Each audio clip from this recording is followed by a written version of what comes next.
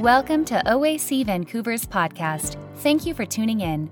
We believe that Jesus is needed and relevant for people in Vancouver today. The message of God's love and promise of wholeness was destined to be experienced within a faith community that worships, studies Scripture, and prays together.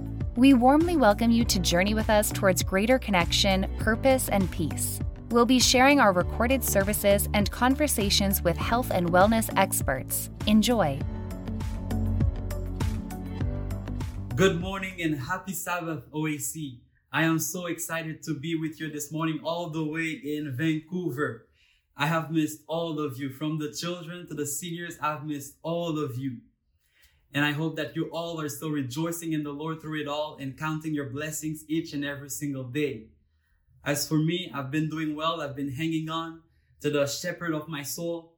He's been taking care of me just fine. And as you can see, I look a little different. I've taken some weight and I am trying to grow a beard. You know, I look rough, just like one of the Israelites crossing the Red Sea, but I still give God the glory. On a serious note, I do want to thank God for this opportunity and also Pastor Rhoda for inviting me to speak for Gospel Sabbath.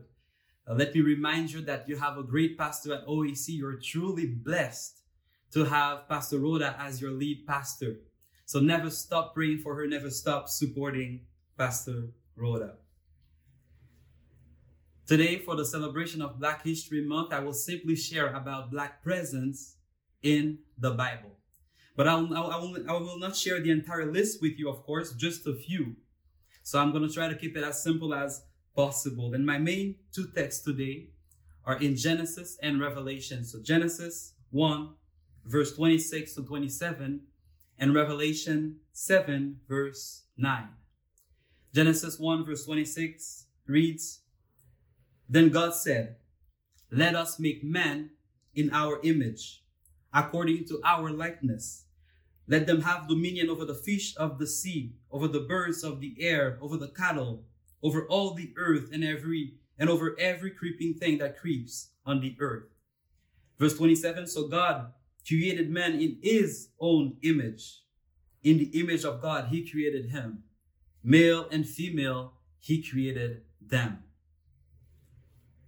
Revelation 7 verse 9, John says, "After these things I looked, and behold, a great multitude which no one could number, of all people, of all nations, all tribes, all tongues, standing before the throne and before the Lamb, clothed with white robes, with palm branches in their hands." This morning I've entitled the presentation, "We are not God's afterthoughts." We are not the afterthoughts of the Creator. Let's have a word of prayer. Lord, this morning I am completely in your hands. Pray that you will hide me totally behind the cross and speak to your children. Remind us, Lord, regardless of our ethnicity, social class, skin color, we are all equal. We are all important to you. We all have a special place in your heart. So this morning, Lord, it's your turn. Talk to your children. In your name I pray. Amen.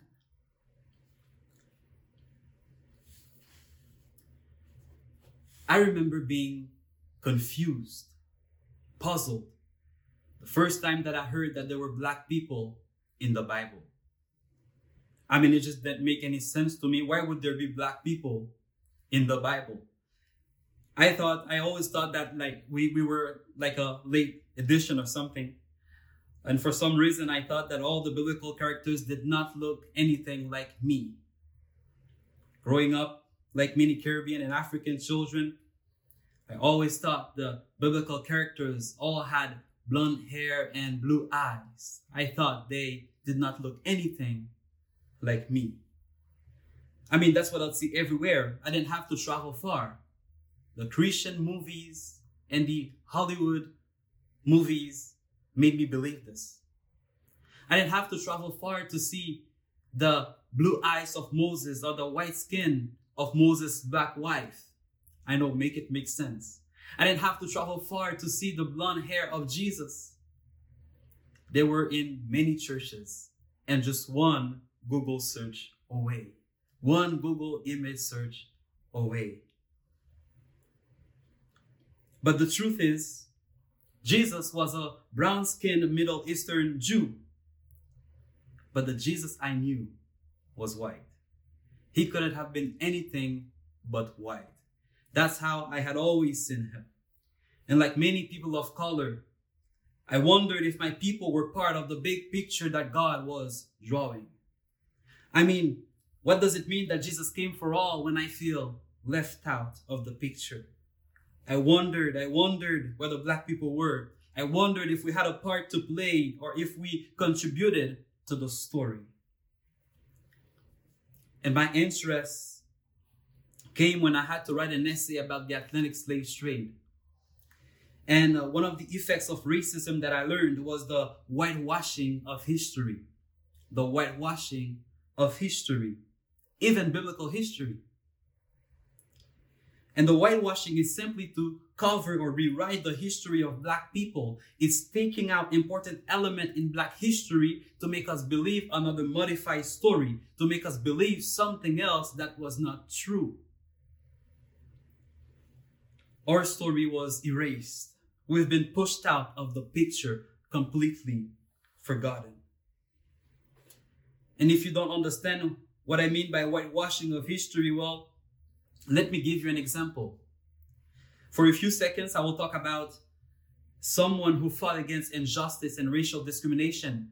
And your responsibility will be to guess who that person is. So you will guess who this person is, and right after, I will show you the picture. All right, so the first person, he was an African American Baptist minister who was a leader in the civil rights movement in the mid-1950s. He is famous for writing a speech entitled, "I Have a Dream." Who is this person? You are right, it's Martin Luther King Jr. Now, let me show you a picture of Martin Luther King Jr. He looks like this. All right, now let me show you someone who was in Canada. She was a black businesswoman born in Nova Scotia. She was jailed and convicted for refusing to leave a whites-only theater. She resisted racial discrimination, and her picture now appears on our Canadian $10 bill. Who is this black businesswoman? It's Viola Desmond. You got it right. Well, let me show you a picture of Viola Desmond. She looks like this. Now, I know a lot of you are probably confused. Well, this is exactly how black people are confused when our story is misrepresented. We just cannot make it make sense. This is how confused we are when our history was erased to make us believe that our story began with slavery or that we did not contribute at all to anything in history. And like the late Nigerian novelist said, until the lions have their own historians, the history of the hunt will always glorify the hunter. Until the lions have their own historians, the history of the hunt will always glorify the hunter. And this is one of the reasons why Black History Month is important. We're claiming back our story. It's a reminder that our story did not start with slavery, but slavery only interrupted it. We go way back. So it's a reminder. So as a reminder today, I want to say that Black history goes way back. Way back. Before that, we were scientists, doctors, teachers, court officials in Africa. And we even go way, way back to the Garden of Eden, to the beginning of everything when God was creating, fashioning all humanity in his image. He made Adam with the dust of the ground. And in Adam were all the possibilities for the future generation, the future nations, the future tribes and cultures. God planned for the Africans to exist. God planned for the Caribbeans to exist. God planned for the Hispanics to exist. God planned for the Latinos to exist. God planned for the natives to exist. He planned for the Asians to exist. He planned for the Europeans to exist. Now, in case you've missed the first point, well, black people are not God's afterthoughts because we are all made in the image of God. We're all made in the imago Dei, the image of God. And the point of Genesis 1:27 is to tell us that we are all equal from the same dust of the ground. From the very dark skin to the white skin, we are all created equal, fashioned in the imago Dei, meaning that humans are not just anybody and black people are not property. God planned for us to exist. He created us with intrinsic worth, value, and purpose. We are part of the same family, children of the same God. And this is why the notion of racism doesn't make any sense. Because racism, like an author says, it's a denial that we're all created in the image of God. It's a denial that we're all created in the image of God. And many biblical texts were taken out of context and twisted, like the curse of Ham in Genesis 9, to prove that the black skin was a curse or inferior. But the truth is, black skin is not a curse because God made it. Black skin is not inferior because God made it. So therefore, I am black and proud. I am black and beautiful. We should love our melanin. We should love our curly Afro-textured hair because we are not the afterthoughts of the Creator. We are fashioned by Him and we matter to Him. Acts says we are one blood. Even in the midst of our differences, we're all the same. We all find our intrinsic worth on page 1 of Genesis.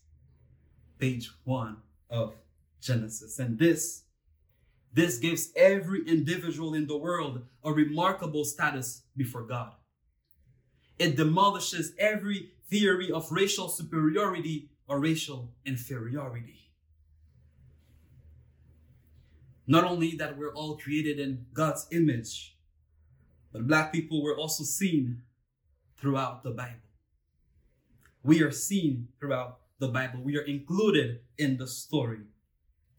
Black people are included in the book. The Bible is a multicultural book. And this is not just my opinion. This is a statement that is backed up by archaeology, by history, and by the Bible itself. So the Bible is not just a European-centered book or a group about one particular group of people like I used to think. The Bible is indeed a multicultural book. And the sections in the Bible that sometimes show how multicultural it is, how the sections that you and I like to skip, the genealogies. Oh man, the genealogies. I've skipped all of them. I just like skipping all of them. Reading the long, boring names that nobody can pronounce. I just like to skip all of them. But the thing is, they're all important. They're included for a reason. They're included because race is important to God. And like an author said, he said that the main message communicated through this boring list of names is that God is interested in where peoples and nations came from. God is interested in where nations and people came from. So for example, when you look at the table of nations in Genesis 10, after the flood, it gives us the origins of several nations in the world. In Genesis 10, verse 1 reads, "Now this is the genealogy of the sons of Noah, Shem, Ham, and Japheth, and sons were born to them after the flood." Now it is generally accepted that Ham is the father of the African nations. Ham means darkened, dark brown. Now in Genesis 10, verse 6, it talks about the sons of Ham. And it says the sons of Ham were Cush, Mitzrayim, Puth, and Canaan. Cush, meaning Ethiopia. Mitzrayim, Egypt. Puth, Libya, and Canaan, the Canaanites. In verse 7, it talks about the sons of Cush were Sheba, Havilah, Sabta, Rama, and Sabaktekak. I'm telling you, some of these names, I really can't pronounce them. I just usually skip them. And it says that the sons of Rama were Sheba and Dedan. So here in Genesis 10, in the table of nations, black people, the Cushites, are included. We are included. Now, there are many examples of black people in the Bible. I'll just share a few with you. For example, Moses' wife was a black woman. Moses' wife was a Cushite, like it says in Numbers verse 12, like in Numbers chapter 12, verse 1. She was a Cushite, daughter of Jethro. Her name was Zipporah. There's also the powerful, beautiful, wealthy black queen in the Bible by the name of Queen Sheba. Queen Sheba, she went to test Solomon's wisdom. You remember that she went to test Solomon's wisdom. And once he had answered all of her questions and really shown her his wisdom, she presented Solomon with lavish gifts. You also got the great nephew of Moses. His name was Phinehas, the sons of Eleazar, the high priest. Now his name also means the black or the bronze-colored one. Now there's also someone by the name of Ebed-Melech. There's a brother by the name of Ebed-Melech. You probably haven't heard of this guy, but this guy saved the life of the prophet Jeremiah. My man Jeremiah was struggling a lot. So a bunch of people took my man Jeremiah. They actually threw him in a dungeon. He had no food, no water. He was actually struggling hard, about to die. But Ebed-Melech went to the king and asked him to remove Jeremiah from the dungeon. And the king allowed him to remove Jeremiah. Ebed-Melech was a Cushite. Ebed-Melech was an Ethiopian. And Prophet Jeremiah sometimes would mention the Cushites and the Egyptians. And in Jeremiah 13 verse 23, he asked a rhetorical question. He asked, can the Ethiopians change his skin or the leopard its spots? Now it's a rhetorical question just to show that some things in life are unchangeable. Some things in life are unchangeable. Then you find many examples of black people in the Bible. But let me say this. The biblical authors, they were all color conscious. They were all color conscious, but not as a basis of enslavement, not as a basis of oppression, not as a basis of demeaning identity. They knew what black skin was. They knew how a black person looked like. But there was nothing attached to it. There was nothing attached to it. So here we're part of the story. The Bible really is a multicultural book. And even the Israelites were a diverse group of people. Even the Israelites were a diverse group of people. In Exodus 12 verse 38, when Moses led the Israelites out of Egypt, the Bible says that a mixed multitude went with them. A mixed multitude also left Egypt. So they reflected a wide range of ethnic diversity. They reflected a wide range of ethnic diversity. Charles Cooper used to be a leading Bible scholar in the field of black presence in the Bible. And he said, from slaves to rulers, from court officials to authors who wrote parts of the Old Testament itself, from lawgivers to prophets, black people and their lands and individual black persons appear numerous times. Numerous times. In the veins of Hebrew, Israelite, Judahite, Jewish peoples flowed black blood. Flowed black blood. So we are not the afterthoughts of the Creator. We are made in His image. We are included in the Bible. And God had been working through us for the advancement of His kingdom. Meaning that we've also contributed to the work of God on earth. We contributed to the work of God on earth. Now I cannot help but think about my black brother, Simon of Cyrene, who was there to help Jesus carry the cross when he needed help. Simon of Cyrene. Cyrene is a city in Libya. I cannot forget about the Egyptian eunuch, who was a wealthy man, a man of high class, who wanted to know more about Christ. And he got baptized in his name, becoming the first Gentile to be baptized. And he spread the gospel in Ethiopia. In Acts 13 verse 1, there is a black brother, Simon of Niger. Niger meaning black. He was an African man who was part of the leadership in the church of Antioch. He was one of the teachers or prophets. He was included. He was part of the leadership of the church. So now, there has been this argument that Christianity is a white man's religion. You've probably heard people say that the Africans only learned the gospel through slavery. But this argument does not stand at all, because black people were already part of the church and the church leadership even in the first century. God had been working through black people in the first century for the advancement of his kingdom. God had already been working through black people in the first century for the advancement of his kingdom. Ethiopia was the first Christian kingdom. And Christianity spread in Ethiopia. And by the 4th century, Christianity became the state religion.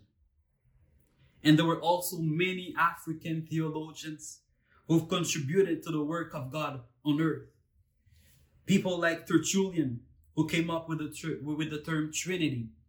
Now, the term Trinity is not in your Bible, but the concept is there. So he was the first theologian to put the term together, to coin it. His name is Tertullian. You've also got Athanasius. Athanasius, he defended the divinity of Jesus at the Council of Nicaea. There's also a brother by the name of Augustine. He is known as one of the greatest theologians, a greatest thinker, one of the most influential thinkers, and his influenced Western theology and philosophy. And there were also many more, but I just wanted to show you that many Africans already knew about Jesus before slavery. We didn't learn about Jesus only through slavery. Now, of course, Europeans, they taught a lot of black people about Jesus, of course. But the notion that we only learned about Jesus through slavery does not stand at all, because God had already been at work before slavery in Africa through black people.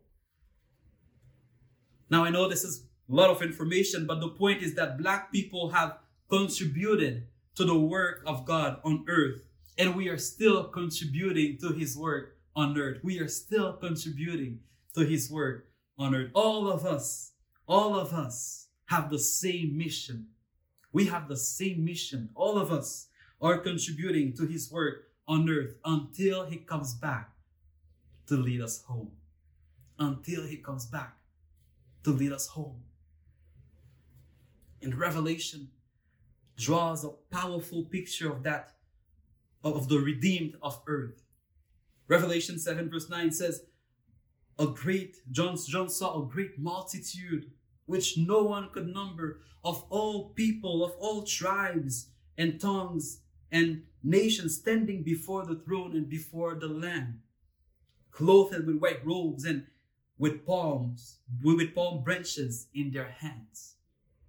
Look, God has a big family of people of all different backgrounds and ethnicities, different languages and cultures, just like at Oak Ridge Church. All of us, different, but one in Christ. There is no distinction. All of us are one in Christ. And this is a proof to me, Oak Ridge family, that God is at work within every culture. That the Holy Spirit is currently ministering to all people everywhere on earth. He's not just the God of the Europeans, but he's also the God of the Africans. He's the God of the Hispanics, the Latinos. He's the God of the Asians. He's the God of the natives. He's the God of everyone. God is at work in every culture. Now, as a way to conclude, let me tell you a story. Some centuries ago, there was an old rabbi, and he asked his students how they can tell when the night has ended and when a new day has begun. So the rabbi asked his students how they can tell when the night has ended and when a new day has begun.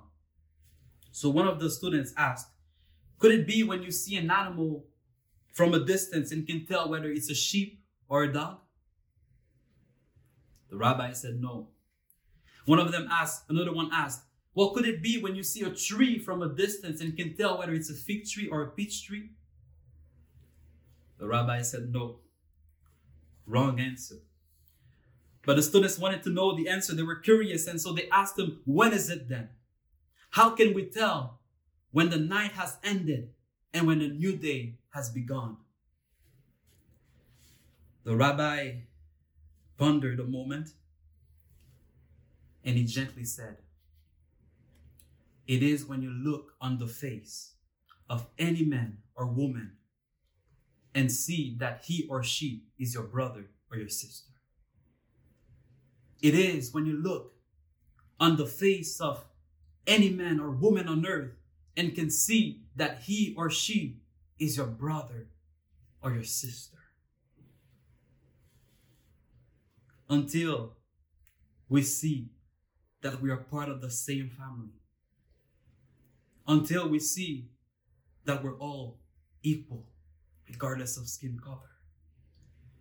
Until we see that we're all created, fashioned in the Imago Dei, it's still going to be the night.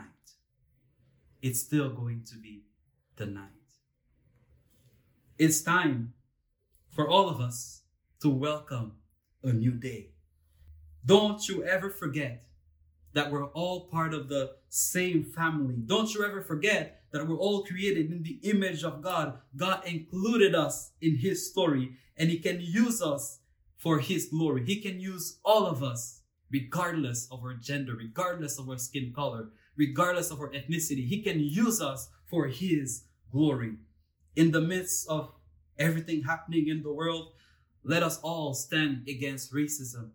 Let's all stand against discrimination. Let's make this world a better world as we prepare for the soon coming world. Let's make this world a better world as we prepare for the soon coming world. May God bless you all, and may God give you strength to make this world a better place. Thank you for listening to OAC Vancouver's podcast.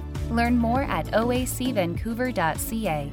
If you're in Vancouver, join us for worship Saturdays at 11 a.m. at 5350 Bailey Street. If you enjoyed today's episode, please rate, review, and subscribe.